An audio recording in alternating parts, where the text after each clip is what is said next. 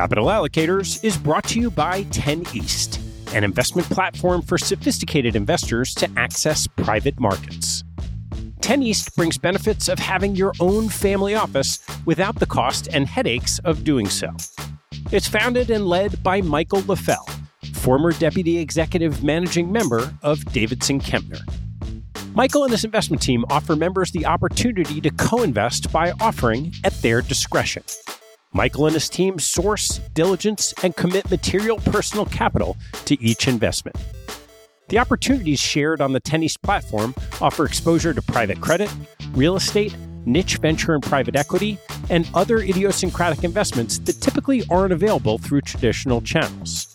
The principals have over a decade track record of investing in these types of exposures across more than 350 transactions.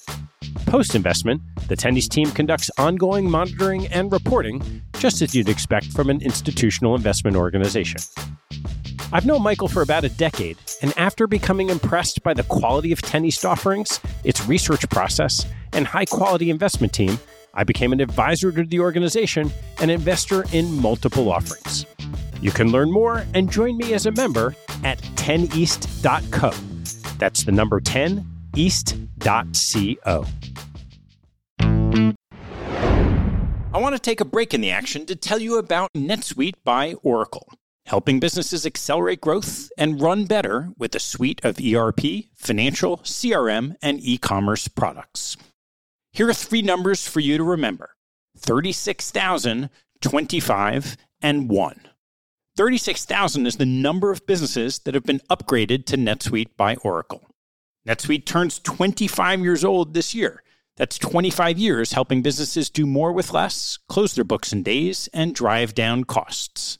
And 1, because your business is one of a kind. Get a customized solution for all your KPIs in one efficient system with one source of truth. Manage risk, get reliable forecasts, and improve margins. Everything you need, all in one place. Right now, download NetSuite's popular KPI checklist designed to give you consistently excellent performance, absolutely free at netsuite.com/allocators. That's netsuite.com/allocators to get your own KPI checklist. netsuite.com/allocators. And now, back to the show.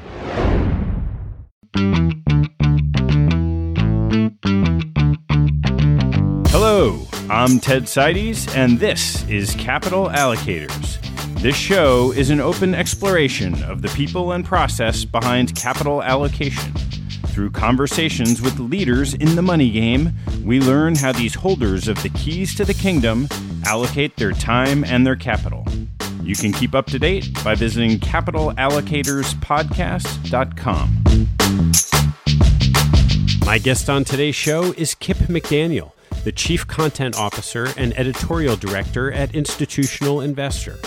Prior to joining II a year ago, Kip spent 7 years as the founding editor and editor-in-chief of CIO magazine, a media platform that led him to interview 2,000 chief investment officers across every type of asset base around the world. Kip is a graduate of Harvard College, received a master's at Cambridge University, and was an elite crew rower, culminating in bringing home bronze medals for Team Canada in 2 world championships. Kip is inordinately well-liked in the community, and I had a hunch I would learn a lot from getting his perspective on the people who make capital allocation happen. Suffice it to say, I wasn't disappointed.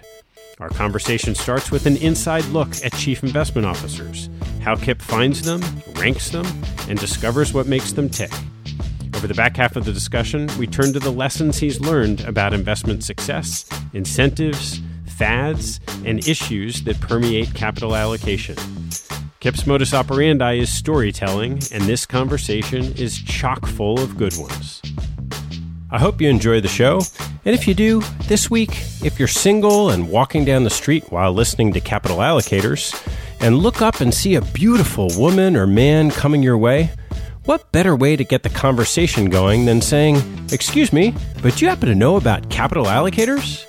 They might respond, "That sounds amazing," and start a really interesting conversation. Who knows? It could be the beginning of a beautiful relationship. Thanks so much for spreading the word.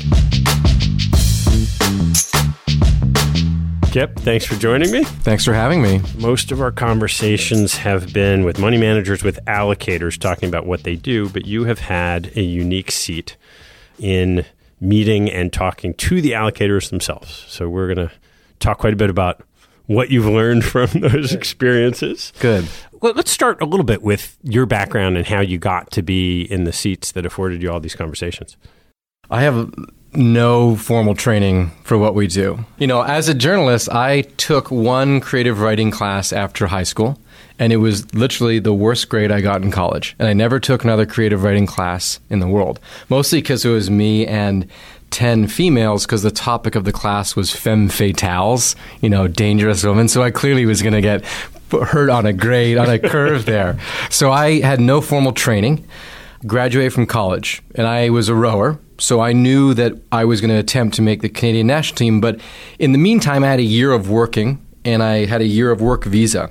And a friend of mine in college, her mother was a secretary to a man named Charlie Ruffle. A lot of people will know who Charlie Ruffle is. He's the founder of Plan Sponsor Magazine, Global Custodian Magazine, and Chief Investment Officer Magazine. And him and I really hit it off. He hired me to write an article on the Harvard Endowment.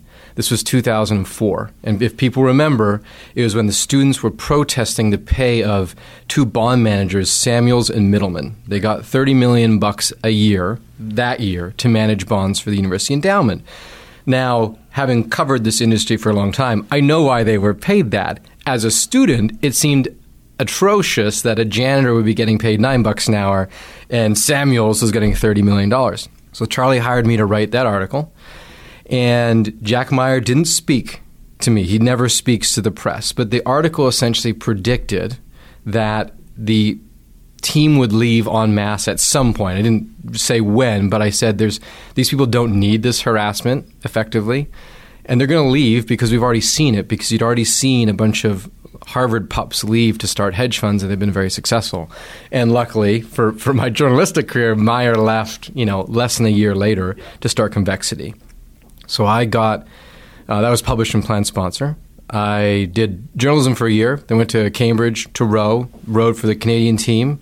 In 2008, I retired from rowing. I was 26. In rowing years, that's somewhat old. I also knew if I kept going, it would be harder to get employed. And so I got back in touch with Charlie Ruffle. This is the fall of 2008. I started an internship at Barclays on September 15, 2008. Wow. That didn't turn out as well as one thought. But I got back in touch with Charlie, and he's a man of a million ideas, as anyone who has met him knows. And he said, let's start a magazine for only the biggest asked allocators. The other media brands, Plan Sponsor, P&I, Institutional Investor, he said, they've sort of abandoned this space a little bit. So we started this brand that became Chief Investment Officer. And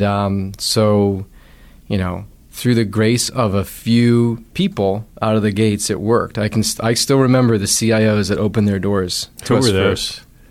The first CIO I ever met was Jay Vivian. He was at that point the ex-CIO of IBM. Jay is a quirky guy, has strong opinions, but he's, like a lot of CIOs, really nice and wanted me to meet other people. So he introduced me to Carol McFate, who is a Harvard Business School classmate of his, who is now the Xerox CIO. People know Carol.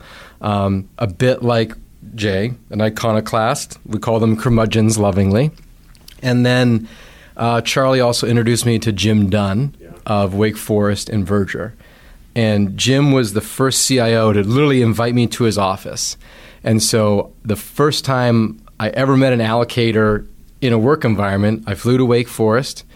Jim took me into his office, and he said, how much do you know? And I said, I don't know anything about what we're talking about here. And so Jim laid out his sort of mantra of what Wake Forest does and did. And he also explained to me, these are the four things that CIOs care about within their investment sphere: asset allocation, portfolio construction, manager selection, and risk management. And that is a paradigm that I've now taught to a lot of journalists that have worked for me, because it's the most effective way to get them to understand what an allocator cares about.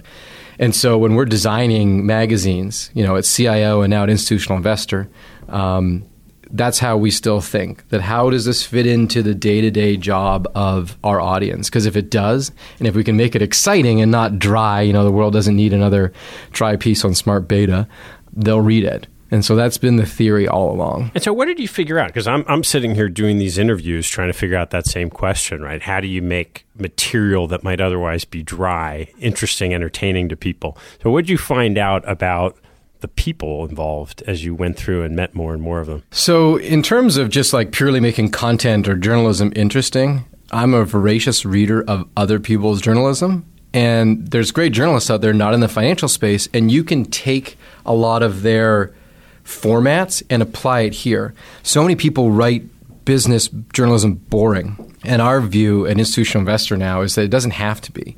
You just have to put an interesting twist on what you're doing. So the first major cover story that we really got our hands on here at Institutional Investor, Leanna Orr, who has joined II as well and been my longtime deputy, we basically said, I think one of us was flying through LaGuardia, and we said, man, this sucks. And so I said, why don't we write an article called "Why America's Airports Suck," and talk about how institutional capital, which is actually in place now, is really solving this problem because the American government system doesn't want to foot the whole bill for a LaGuardia rebuild. So my understanding is that 80% of the capital into that refurbishment is private capital, is our core audience. And so we took an idea that could be read by your mother. She's had a horrible flight experience as well, but applied it to our audience. So I like to say I've never really had a novel idea in my life. I'm just taking stuff that I see in New Yorker, in The Atlantic, in other magazines, and applying them to our niche universe. And it seems to have worked. The other thing, I talk about those 4 things that investors care about. They care much more when you look at their reading patterns about industry gossip, about the business of investing.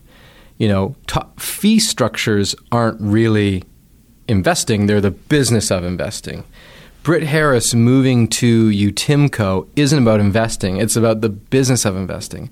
But we published a piece, I called it Page 6 for Investors. We published it yesterday, and it got a huge reception because it was the inside story of how Britt moved from Texas Teachers to UTIMCO. And people read it because they like to be on the inside, they like to be in the know, but they also, everyone in this industry wants a better job. If you're an allocator, there are huge exceptions to this rule, but I would say certainly a majority of the allocators would love to end their careers as the CIO of an Ivy League endowment. And they will take creative paths to go there. I've spoken to a lot of recruiters, and they sort of lay out the rules. Spend some time at a public fund. Get some experience in that real mission-driven investing. Get some experience in the private sector. Spend some time at the corporate world. Really understand the accounting behind it. So people are always trying to figure out where the next job is. Now, again, there's exceptions to that. Some people, Scott Malpass, will never leave Notre Dame. Right. He's in his dream job. I think of even, some public funds. I think of likes of Chris Ailman. Chris is a great guy and an absolute true believer in the mission of CalSTRS. And it won't surprise me at all if Chris ends his career there. He's nowhere near the end of his career, but he could be the longest tenured public fund CIO in America because he's a true believer in what he's doing, and it's hugely admirable to see that. When you started interviewing people, you start doing profiles, and before long, it's a business too. Mm-hmm.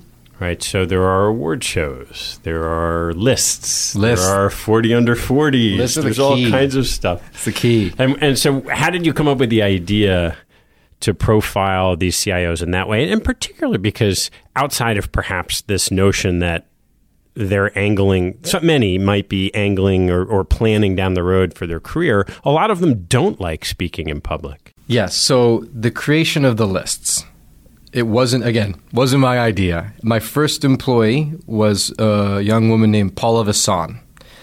Paula had worked at Yahoo Finance. She's now a newscaster in New York City here. And she said, we should do a 40 under 40 of this only of asked allocators. And at first I poo-pooed the idea. I think I said, everyone else does that. We don't need to do that. And then we realized that no one actually did that. people did crossover lists. So on a list of a 40 under 40, there might be 10 allocators, but no one was doing that thing.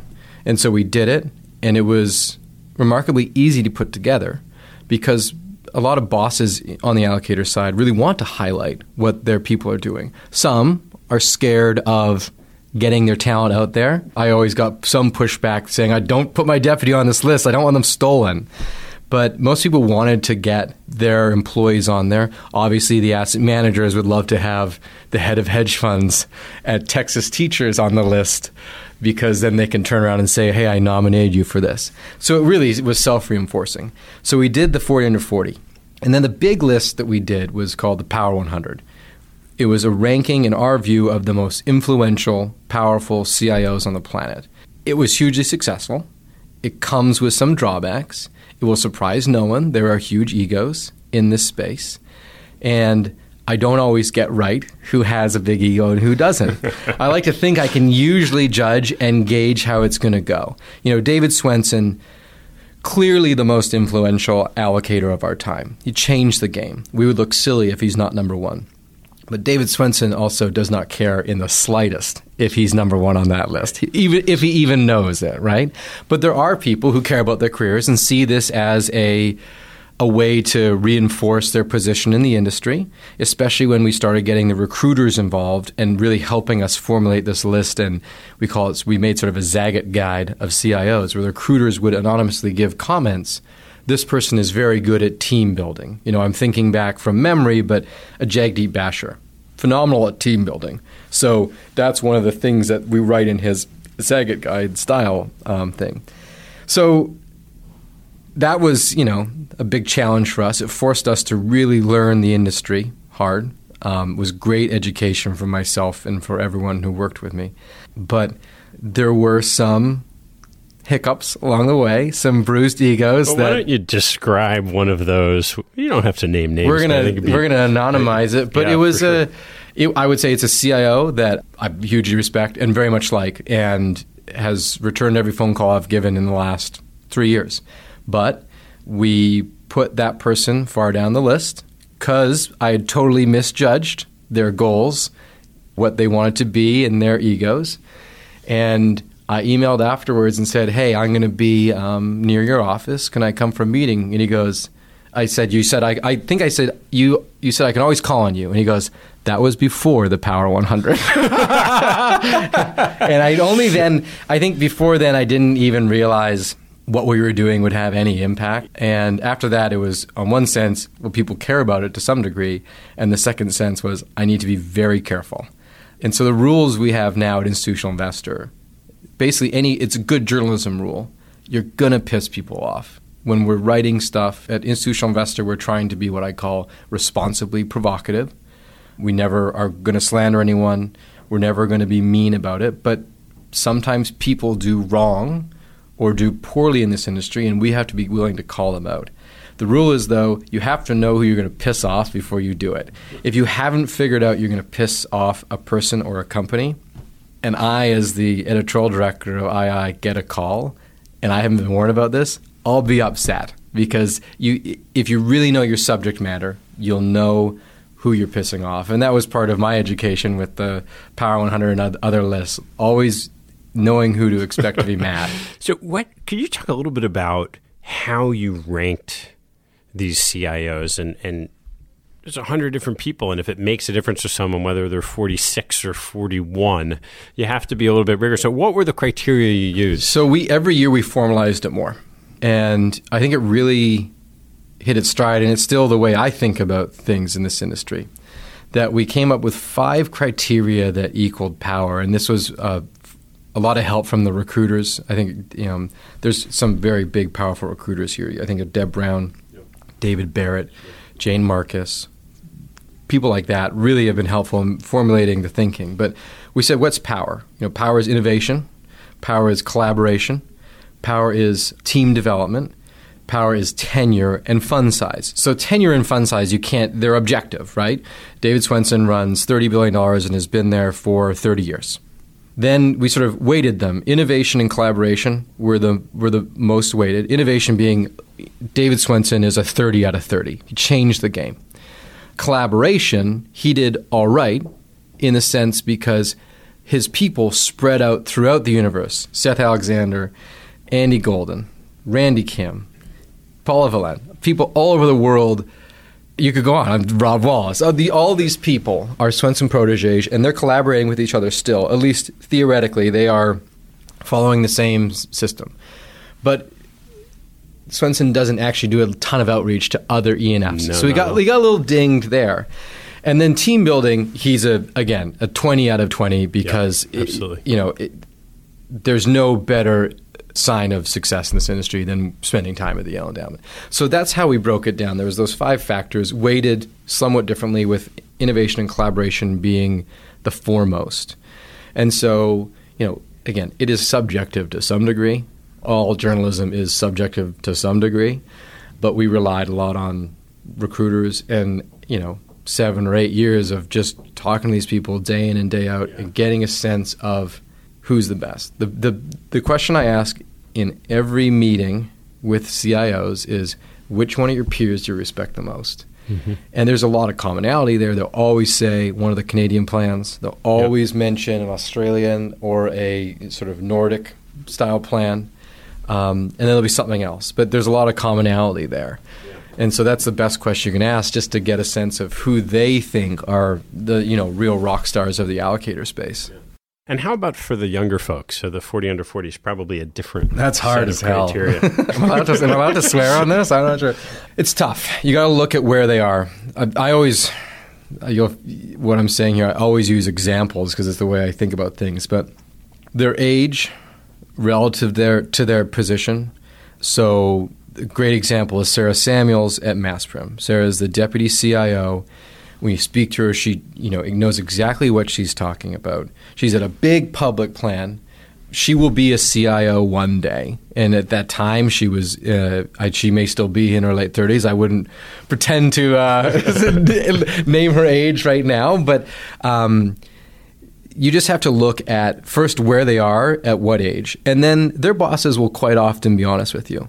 There is a fund in Texas where we had identified one person who we thought could be 40 under 40 material because a few asset managers had emailed us and said this person should be right there.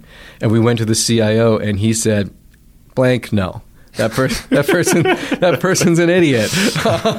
And so we basically checked it with the boss, and he's like, that's not the kind of person you want on your list. Here's another person within my organization who really deserves to be here, who's a rock star. Yeah. They're the best checks on this. They, like any corporation or organization, they'll be ranking their employees every year, in their heads at least, and charting paths about who they love to keep around. And so we relied a lot on the CIOs there. Consultants a little bit too. They will work with multiple asset owners, so they'll be able to compare certain people. This person is sharper. This person asks better questions. This person is doing more innovative stuff with their portfolio. So on the one hand, you have this group of people who, as you said, have egos, but generally speaking, until you started shining a light on them, were out of the public eye. On the other hand, you talk about asset managers, and there are billionaires who are often in the public eye who you've also reported on. And I'm curious what you learned about the difference in what someone might perceive of either an asset owner or a billionaire or any other manager, and what you experienced from being the reporter and the way you interacted with them. I would say it's a lot harder. Coming to Institutional Investor, this is an absolutely phenomenal place to work. II has been around for 50 years, and the doors swing wide open for II. So even in the last year, I've had a real pleasure in meeting people that I never met before. And that's one of the great benefits of my job right now. I love it. They are very hard to predict. The way I put it is, when people get to a certain amount of wealth, it could be 10 million, could be $1 billion. When there'll come a time when they control almost every aspect of their lives. They have the houses they want. They may always want more, that's a human emotion, but they have the vacation home. They have the family home. They're married. Their kids want for nothing. They have assistants helping them with everything. They control every aspect of their day. When they deal with the media, they can't do that. The media and markets, frankly, are one thing that they don't get to control. And for some of them, it infuriates them. Some of them deal with it by simply not doing any communication. Think of Seth Klarman. Right. Seth does do a little bit of press, usually when it's around charity work. That's his right, and that's the way he's chosen to run his business, and it's been very good for him and his investors. There are others who need media coverage because it is free advertising. It's only good unless you believe that all press is good press, they want to frame the story. But in the end, it's the editor and the editorial team who really do have the decision about how to frame the story after talking to a lot of people. And so they love control. And when they don't have control, they can lose it. And so I've had a number of instances where what I thought was totally fine turned out to be a nightmare of just trying to calm everything down, calm down the PR people, calm down the assistant internally. And that's all after the fact. All after the fact because you misread it, right? Right. But it also seems to be somewhat random. I had the pleasure of interviewing Henry Kravis for our video series, War Stories Over Board Games. It was maybe 4 months ago. And he could not have been nicer. Henry Kravis, I don't know how many billions he's worth. He controls every aspect of his life. But he walks into the film studio. We have 4 or 5 people doing the filming. He walks around, asks everyone's name, sits down, is super blunt with us, is a complete gentleman. And Henry Kravis has a reputation of being I've read Barbarians at the Gate, but he was unexpectedly pleasant. Now, I won't name names on the flip side, but there are some people who, are nowhere near Henry Kravis's level, but are complete a-holes. This industry has them. Yeah, sure. The further down the value chain you get in asset management, in my view, not asset management, but financial services, you have asset allocators on the end. They're the nicest group. And then within that group, probably corporate funds are the nicest people in that group. Then you have consultants. Then you have asset managers. And then you have, quote unquote, Wall Street, the service providers and banks. The further down that chain you go, I find the a-hole quotient goes up. That's the only general rule I can pull from it. So, and when you're interacting with, it could be a CIO about the people on their team. It could be anyone. How do you go about getting information? 95% of my conversations are off the record now. I almost sort of assume conversations are off the record until we decide to go on. Yeah. It's important we don't want to be shills, right? We have a job to try and keep an industry honest. But they have to be able to trust us as journalists. We don't play in the national security or the politic zone that we're never going to have to go to jail over a source, God willing. But certainly people want to know who our sources are sometimes, so we have to be completely trustworthy in terms of the sourcing. And so the rule we have in Institutional Investor is we can publish anonymous sources, but the editor always has to know who that is so that no one can be the only person to know. And so when, Julie Siegel, who's our rock star reporter, is reporting, if we're going to put something in a story, she has to tell me who that is so that we're confident that this is being sourced correctly and that all our procedures are being followed. But even for Julie, most of her conversations are off the record because she is as much a sounding board at this point as a reporter, that people trust her to be fair with them. And so it's a fine balance, like everything. It's a trade-off. If everything had to be on the record, no one would speak to us. And if everything was off the record, we would never be able to publish anything. We wouldn't be journalists. So it's about getting the trust of people. And then the more fun side of how we get stuff, I still get random emails from fake email accounts. I got one last week, a text from someone, number I didn't know, telling me to Google something. And they were trying to take someone else down a peg, and we didn't play along. But that's wow. there's still fun stuff. Like I would say once a month I get an email that's clearly a made up Gmail account sending me something. You always have to have the tech guys check it to make sure you're not about to unleash malware on your company. Yeah, but that still happens. right? This is a zero-sum business for a lot of people, right? And so they're not above trying to do things that will hurt their competitors. So I do want to turn to, and we will, kind of lessons learned on investing from interviewing. But before we do that, so what's been the most enjoyable experience you had with a CIO? Most enjoyable experience with the CIO. That's a tough one.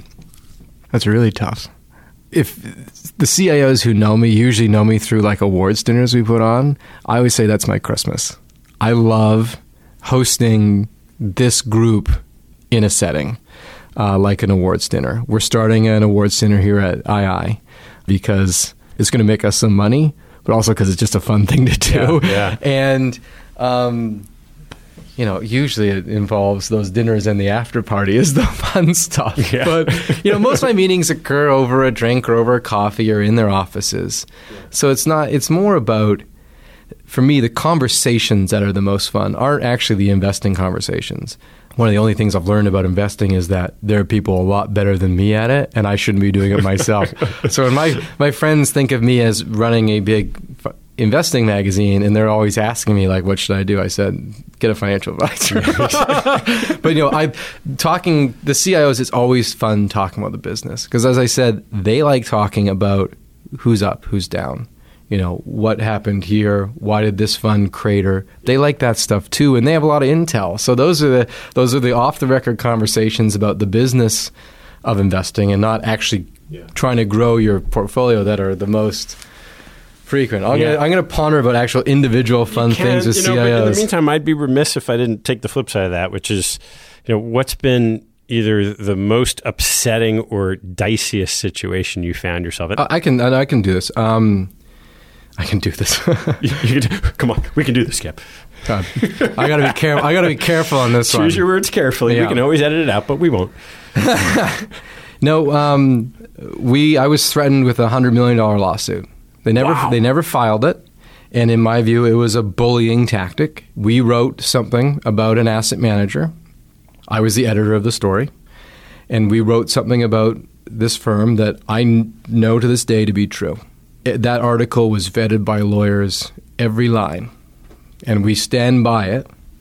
But that person, because the accusations were so serious, within 20 minutes of clicking publish online, I had a call from a lawyer. And I said, call my lawyer. And then it got to the point where from the day one, my CEO stood behind me and said, is this true? It's true.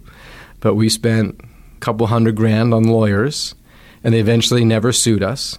But I still have a copy of the $100 million draft lawsuit they were going to send, which was full of silliness. But they were trying to bully a small media brand into taking down an article that they didn't like. And looking back, it was a huge learning experience in the sense that you just have, every editor of note has had this happen to them. Time Inc. is being sued every single day by someone. But it takes a lot of your mental energy. It helps when you have bosses who stand behind you. A lot of good media bosses do that. But it made us everything. Just make sure the lawyers see it before it goes, because if they had sued, we would have won. We would have had to spend another $1 million, and they could have easily shut down the magazine just to not incur those costs. And so everything that my team and I'd worked for and Charlie Ruffalo had worked for could have been destroyed by a bully. So I'm, in retrospect, a number of years later, I'm glad I went through it. I hope not to go through it again. All right, let's turn a little bit to sort of what you've learned on investing. And to start with, I think we can walk through this kind of often the same way I do with CIOs, which is, what have you learned about the philosophy that CIOs bring to the table and how they think about managing a big pool of assets? I want to predicate by saying I actually don't even do much investing in my own portfolio out of fear that I don't know nearly as much as the people who can do it. So it's less sort of your personal investing philosophy and more what have you seen that you think are factors of success from the CIOs that you've interviewed? There's a number of things. I would say I would almost couch them a lot of time as critiques. We all know that one of the major advantages is being long-term. That is, in some cases, the only advantage an institutional investor has. So the best ones focus on that. Britt Harris has always said that's like his key advantage. I'm a long-term investor. I can wait you out. The sad fact is a lot of allocators say that but don't mean it.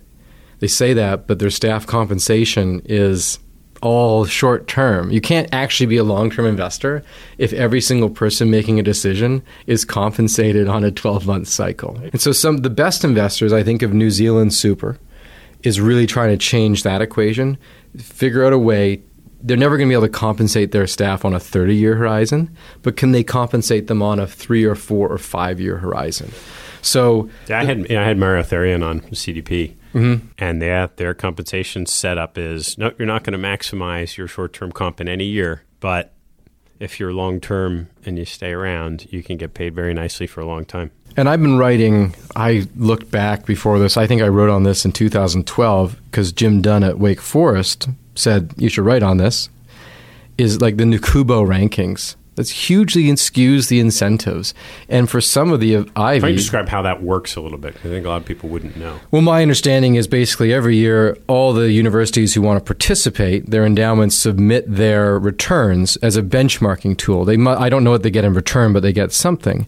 And so you have the average return is 3%, and then there'll be some tiny college who has a horribly undiversified portfolio who is way up there, and the New York Times writes a profile about, Grinnell College. Right, exactly.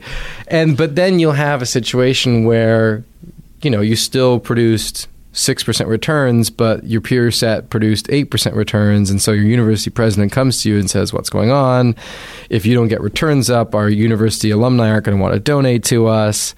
And so I think that the focus on one-year returns in the endowment space skews things. And now you may know more about this than me, but my understanding, at least in some cases, is that their individual comp is actually tied to peer performance, which is not at all what it should be like, because, you can make the case that if you're always outperforming like a Yale, your alumni are more likely to give their money because they want David Swenson managing it.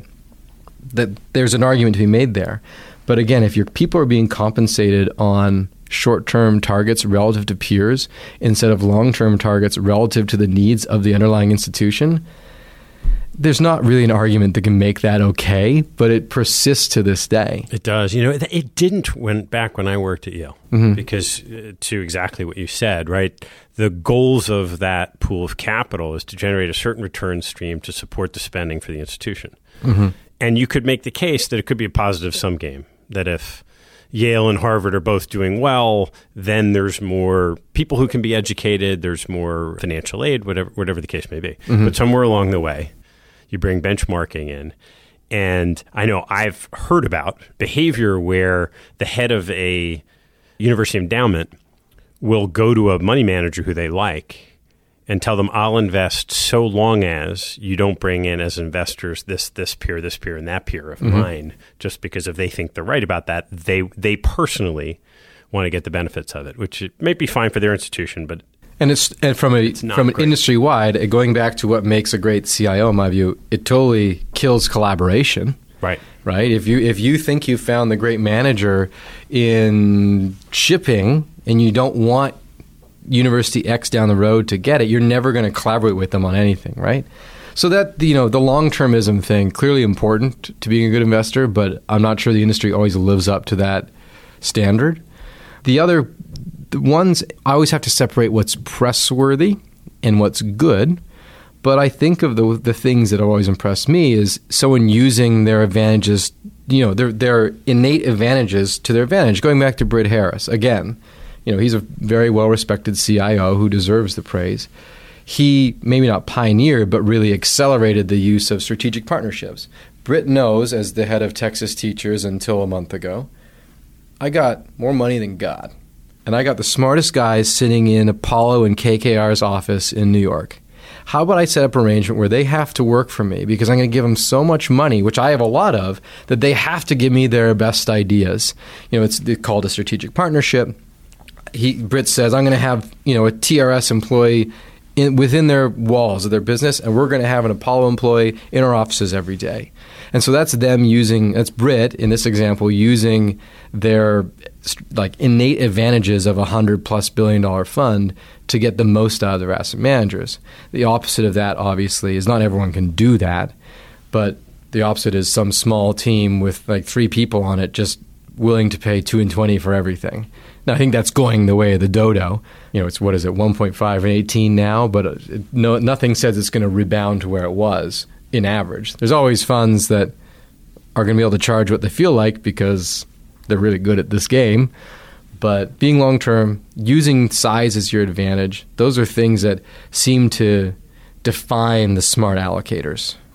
And how about different models of asset allocation? So you have the sort of Yale model is one example, asset classes. People think of it as less liquid. That's a whole separate debate. You have now the factor premium models. Jim Dunn's model at Verger is more about factors than specifically assets.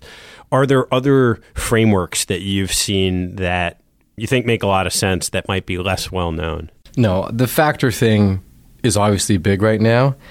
I'm a big cynic, so I'm always wondering, is that being overplayed? Is this just the next silver bullet that's going to get people, and I put silver bullet in air quotes, that's going to get people through the next 3 or 4 years until the next idea comes around? I'm not a great judge of whether it makes sense or not. It intellectually makes sense to me, but we need to wait a while to see if it actually works. And, you can't eat factors. And eventually you need to get the returns to pay the bills. And so I'm eagerly awaiting a time when we can be certain that this works for allocators and not just on a leading edge, right? The first people doing something are often going to have a good experience, or maybe a bad experience too. But whether it can work for a few institutions versus all institutions is a different question. And David Swensen would say the same thing. He's often said, you guys think you're doing what we're doing, and you're not. Sure. And you know more about this than me. But his argument is, don't try and do what I do because you don't have the size. You don't have the track record where managers want to work with you. And it's not him being egotistical. It's him being factual. Asset managers would love seed capital from Yale and were willing to give up a lot to get it because of what it tells the market for the next fund. Even with the factor movement, I sat back with a friend of mine no more than a year ago and said, okay, what's going on with it? What is this factor stuff? And they started describing it. And I said, wait a minute. In the early 90s, Yale's U.S. equity portfolio and international equity portfolio, long only, were by choice biased towards small cap and value. Mm-hmm. Is that what you mean by factors? They're like, oh, yeah.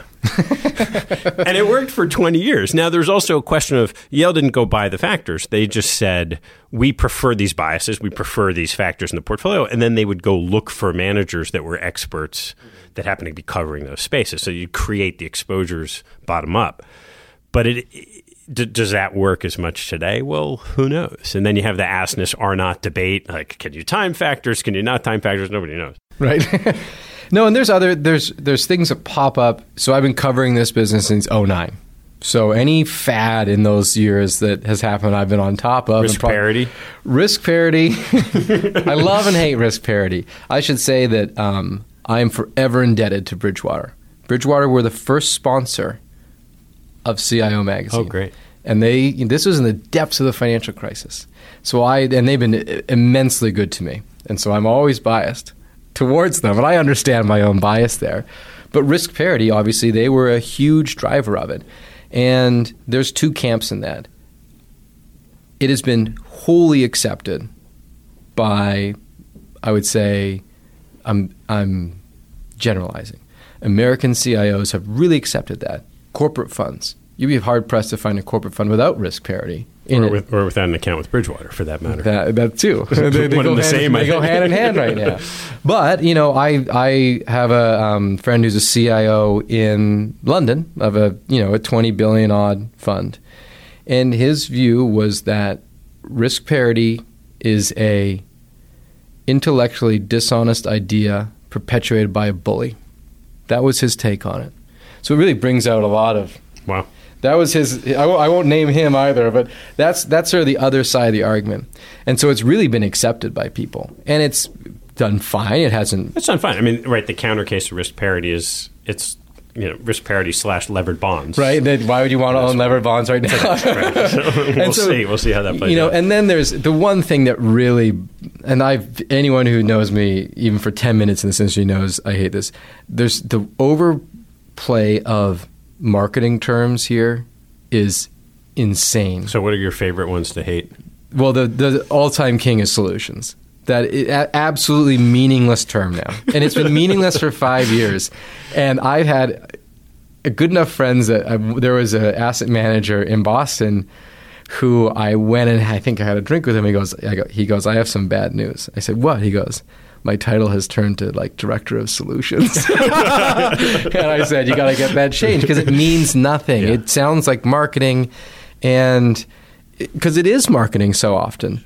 I would say there are people who truly provide solutions. I think of Anissa investment advisors who are just, along now with legal in general, really own the liability-driven investing space in America. Jess Yawitz is almost a mythical figure to the corporate funds, and he deserves to be because he really changed that game. He's truly giving them a solution. Yeah. But there's also a shift. There's been a shift in mindset that if you go back 10 years, maybe a little bit longer, asset management industry was selling you their product. Mm-hmm. It's like, we make this kind of pizza. There are 8 slices, 2 of them are pepperoni, 3 are sausage. Would you like it? If not, that's fine. But how many are still doing that, but calling it a solution? Well, post-crisis, there is some degree to which people are willing to say, you can have a slice of pepperoni if you want.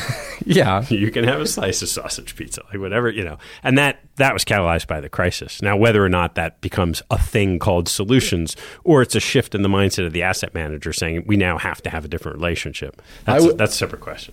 Again, very much ballparking. I'd say 30% of the asset managers actually changed the way they did business.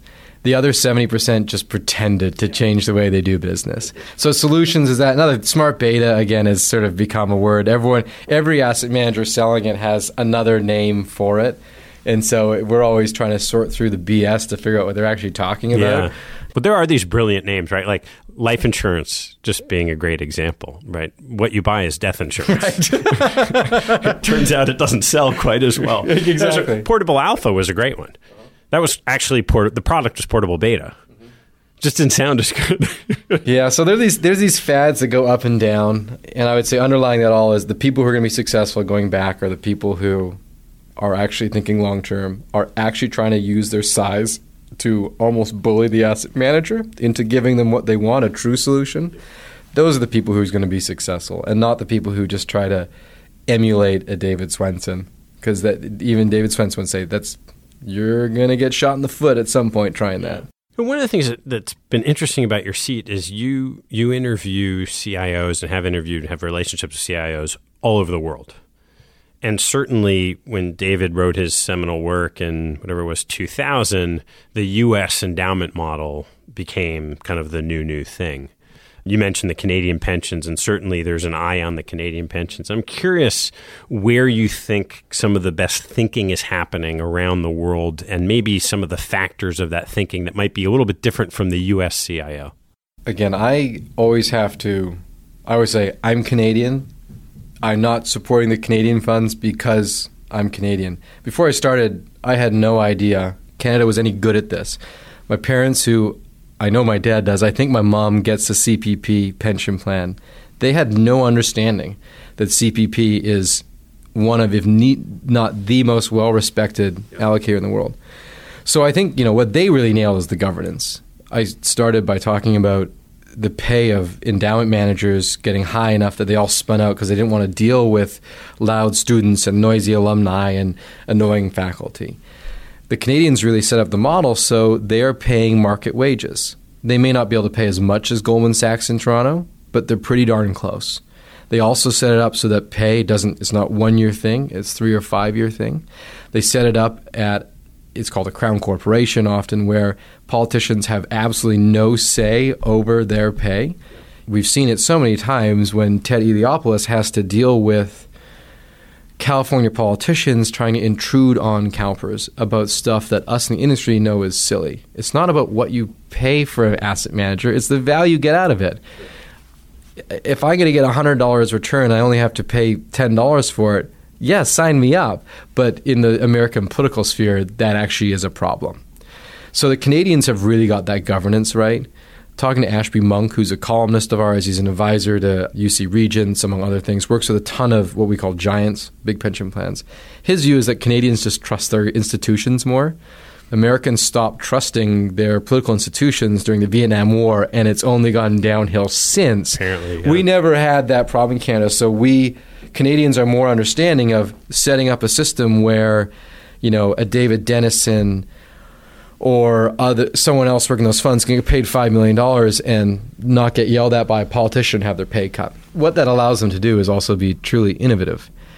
It's now old, but I think of Canada Pension Plan joining with Silver Lake and buying Skype and waiting it out for like 6 months. There are some legal issues and effectively doubling their investment in a year. They used Silver Lake as a partner, but they are so good and sophisticated, they're cutting out the middleman in a lot of cases. Yeah. Now, asset managers don't always love this. If they're truly exceptional like the Silver Lake, they benefit too because they're probably sourcing that deal and they know that Canada Pension Plan has all this money and they can move quickly and they're sharp investors. They'll understand what we're telling them. But, the next phase is once the governance is right and if they have the size, like a Yale might not be able to do it. They're, 30 billion is big, but not that big. If they have the size, going direct. You see it with one of the firms with the best trajectory right now is Caisse de Depot. Yeah. They were thought of in Canada, and we put it on the cover of II, they were thought of as the dumb money for a long time. And this was 10 years ago, so I can say that because no one working there now will get mad at me. Except for Mario. He won't get mad at you. But they were thought of as the dumb money, and now they are leaping over a lot of the ones. They're doing direct investing. They're partnering with pension funds around the world, setting up offices. Sounds like they've got their governance right. So now they're able to, if you don't have to pay the asset manager and you can do it yourself and get the returns and not have to pay them the money, that's a good return for the ultimate beneficiaries who need that money to survive retirement. So I think, will we get there with American public plans? I'm not sure in my career. Hopefully I still have another 30 years doing this, but yeah. I'm not sure we'll get there. You'll see some success stories. Going back to Britt Harris, they got a lot of leeway. Like Chris Ailman, if anyone's going to get there, it's going to be him. But that's a hard slog for those guys because of the political involvement that you see here, but not in Australia, not in Canada, not in Europe. Yeah, and how about Australia? That's a market I don't know a lot about, but love to hear your thoughts. Smart guys. Again, a really good system. If anyone's nailed the defined contribution system, they, a couple of years ago, every employee had to put in 9%. It's going to 12%, sort of required to go into the superannuation system. And they are very forward-thinking. Are they mini Canadians? No, they're on par with the Canadians in what they're doing. They're partnering with the best asset managers. And you can always tell which asset managers are clever by the ones that invest a lot of time in Australia. Bridgewater was a very early player in that space because I think Ray Dalio understood that these people were very sophisticated and there's money coming into this system and they need to put it to work. So, they've had some changes in their legislation. There's fewer of them. The government is encouraging them to merge.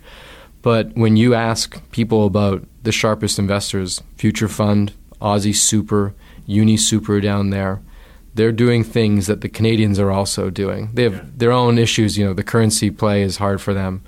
It's like Canada, a country dependent on a lot of resource wealth, which creates its own issues. But they're always mentioned in the somewhat of the same breath as the Canadians. I want to hit on a few things you've written about that are your perceptions that are different how things are commonly done. So simple topics, but I think worth talking about. One is U.S. pension return targets. I mean, they're absolute idiocy. The accounting of, you can quibble. It's not a 5%. It's not what corporate funds are told to do. But anyone who has an 8.25% target, all they're doing is gaming the accounting. And so this is when it's not as bad as politics is everything in America. It's not as bad as people make it out to be. I hate when I see that public fund X has had a bad year. They're only up 2%.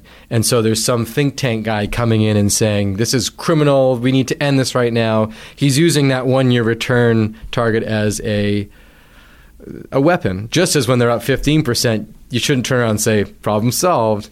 But I think you're seeing in some cases, people are getting more realistic about those targets because 8.25%, the CIOs don't. But it's, I mean, we saw this with the endowments in through the financial crisis. It's not like you can cut the budget so dramatically year over year. These things just have to move at a glacial pace. Yeah, no, it's tough. It's but it is fun to look at because it makes no sense. Right? It makes no sense at all. How about client service of asset management firms? There are some firms that do it extremely well. And I don't know, I'm not a client, but I talk to clients. And I've mentioned a lot of them. NISA Investment Advisors. Corporate funds love their client service. Bridgewater has invested a ton in their client service. AQR, great client service. Now, I think I wrote at one point, like, no asset manager thinks they're bad at client service, but when you poll asset owners, and we have formally polled them, 80% of asset managers have poor client service. There's a huge disconnect in what they think. It's underinvested in because it's not a clear revenue environment, right? It's a cost in their balance sheet. And the smart asset managers know that it's a cost that you really should bear because it's a hedge in downtime. If asset manager X is down 5%, but they have great client service, and that client service person is coming to them and saying, here is what's going on. If you have any further questions, the CIO is available to speak to you, providing them with all the material that the CIO needs to go to speak to his board. Say, I call it arming the CIO.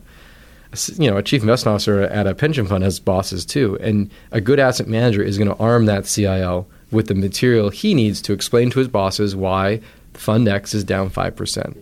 Bad client service is when you just send a note saying we're down 5%. You get another letter in a quarter. That's bad. You know, and so I think a lot of people think, well, they can log into the website and see where we're at, and our CIO will send out a letter every quarter. They think that's good client service, and I mean, it's not even close to good client service. How about the relationships with CIOs and consultants? Again, I can't swear on these things. No, you can actually. Okay. One of my episodes is actually marked explicit in iTunes. Okay, I would say, I'll say it then. Everyone shit talks consultants, but it's like lawyers. Everyone hates lawyers except their own lawyer. So everyone hates consultants, but not everyone has them. But a lot of people have consultants, and a lot of people like them. There are some problems with the model. They have a buy list, and they're going to choose off that buy list. But they have to scale their business somehow. They're not going to solve your problems for you. They're going to try and help you solve them. And I think there's a big quality difference in consultants. It's no secret who I think are really good at their jobs. You know, I think of NEPC, FEG increasingly. They're really forward-thinking firms, and the individuals within them have a lot of vibrancy. And you speak to NEPC's clients, and they love them. And they love their individual consultant. But then people say, oh, the consulting industry is broken and it sucks. They were saying that when I started covering this in 2009. And as far as I can tell, consultants haven't lost an iota of power. They're going to be here. And so I think asset allocators should be willing to pay for good consultants. Don't expect something for nothing. It's like everything else in life. Yeah.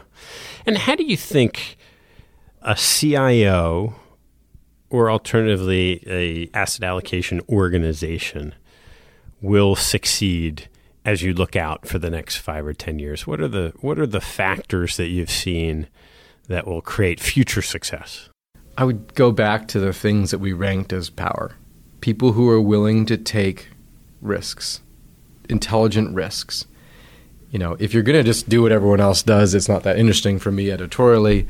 And that should be their first criteria. There's no doubt about that. I think we can all agree that's what's most important here. No, they're just going to be part of the crowd. It's the people who are willing to go out there and take intelligent risks and use those advantages. The ones that are wanting to collaborate with their peers to get best ideas, to realize that, yes, in some sense it's a zero-sum game, but if the UTC pension and the Xerox pension both have the same manager, they're probably both going to be fine if it's a great manager.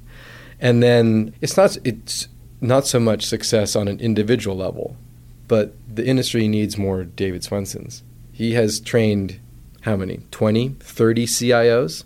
Somewhere in there. And if not yet, they will be eventually. There's some other people who really care about this. I think like Brian Pellegrino at UPS. This is something that Britt Harris cares a lot about. We need more of those people so that there's a talented pool coming up, because there's no like CIO school, right?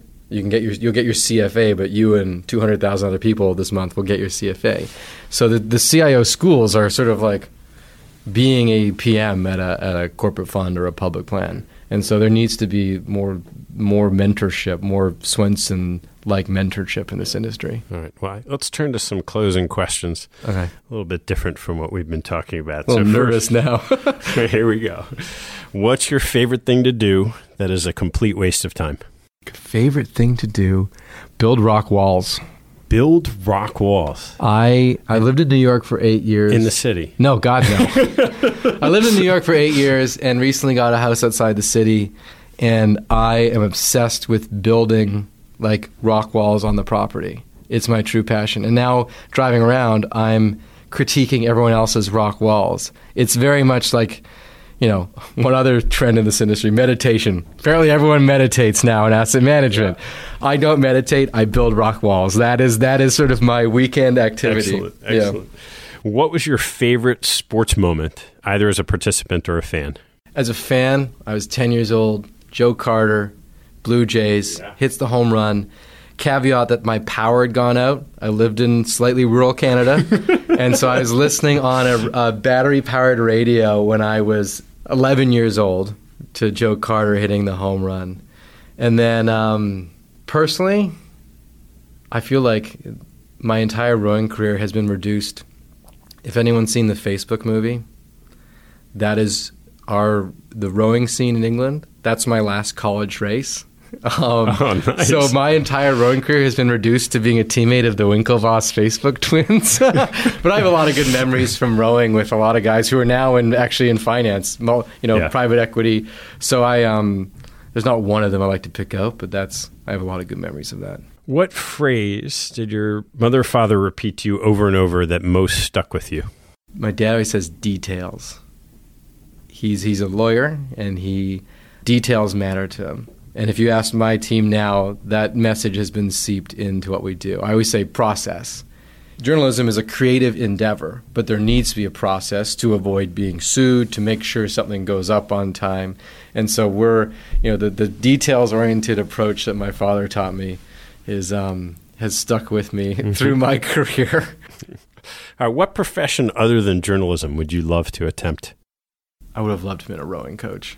I tried coaching casually, absolutely horrible at it.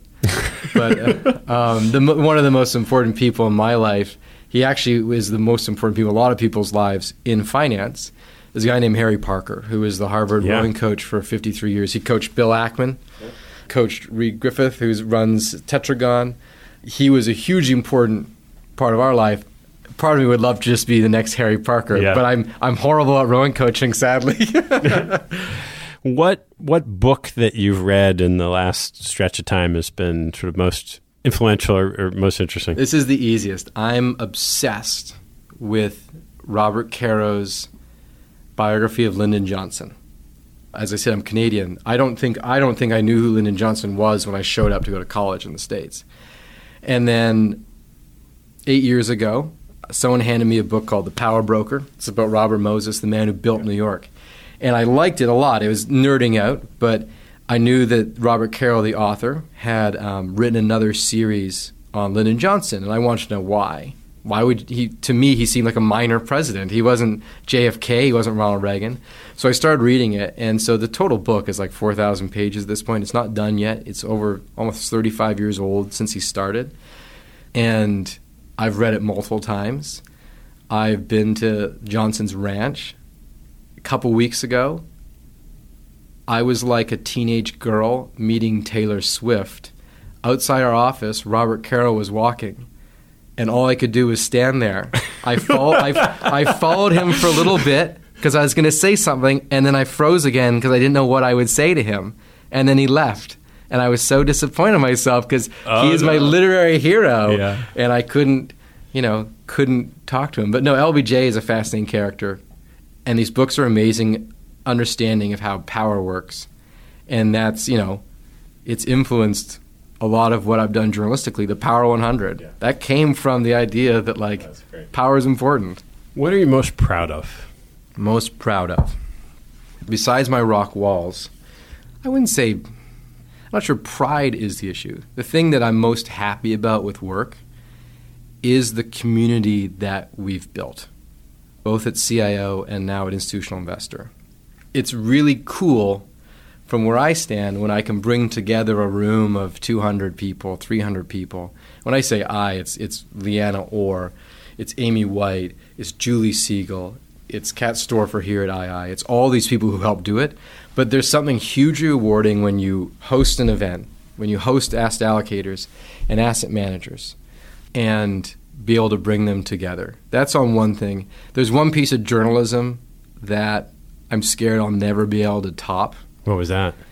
It was a piece called The Departed, and it was actually not really about institutional investing, but it was close enough that we felt we could put it in the magazine.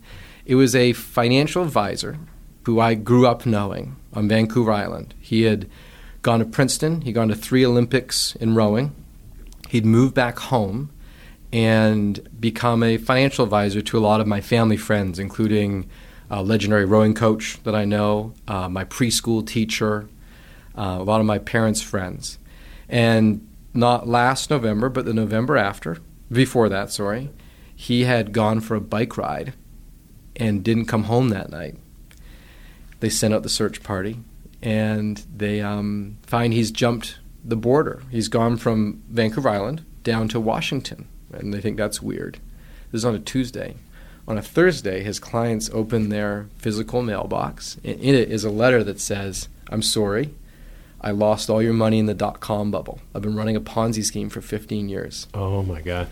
And so I really dug into this and, went real journalism style. Interviewed everyone, got security camera footage, got original documents that he had been falsifying return statements for 15 years. And to our audience, to institutional investors, they would know these are false statements right from looking at them.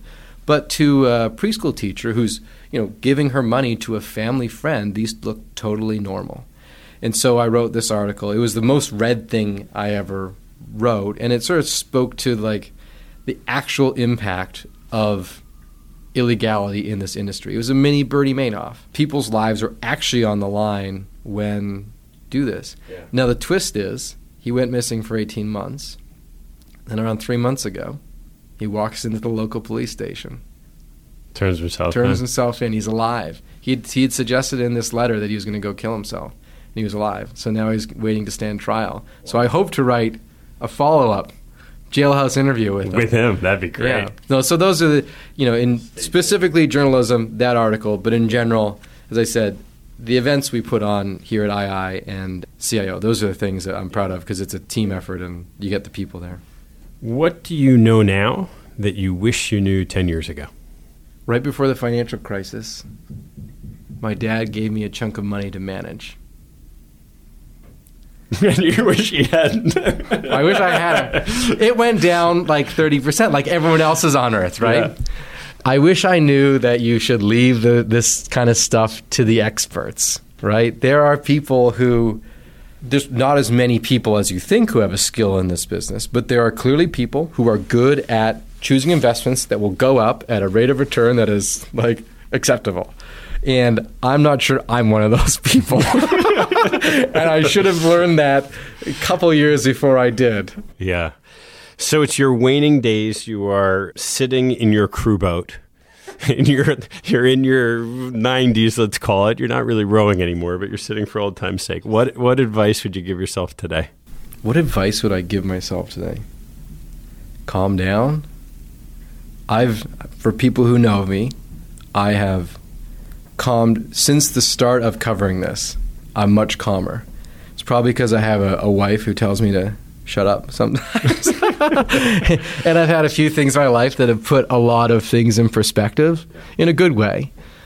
Just not everything's a crisis, right? Things will get better eventually. I used to flip out editorially. I feel bad for some of my employees at the smallest things would throw me off because I was so invested in what we're doing, but I lost perspective on, a misspelling isn't going to end your career kind of thing. So now I hope that even now I would give the advice to 25-year-old Kip, calm down, take the long view, and things will be fine. So great. Kip, thank you so much. Really enjoyed it. No, thanks for having me. This was fun. So I look forward to hearing it, or at least cringing at it. Thanks for listening to this episode. I hope you found a nugget or two to take away and apply in your investing and your life. If you've liked what you've heard, please write a review on iTunes or Google Play to help others find out about the show. Have a good one, and see you next time.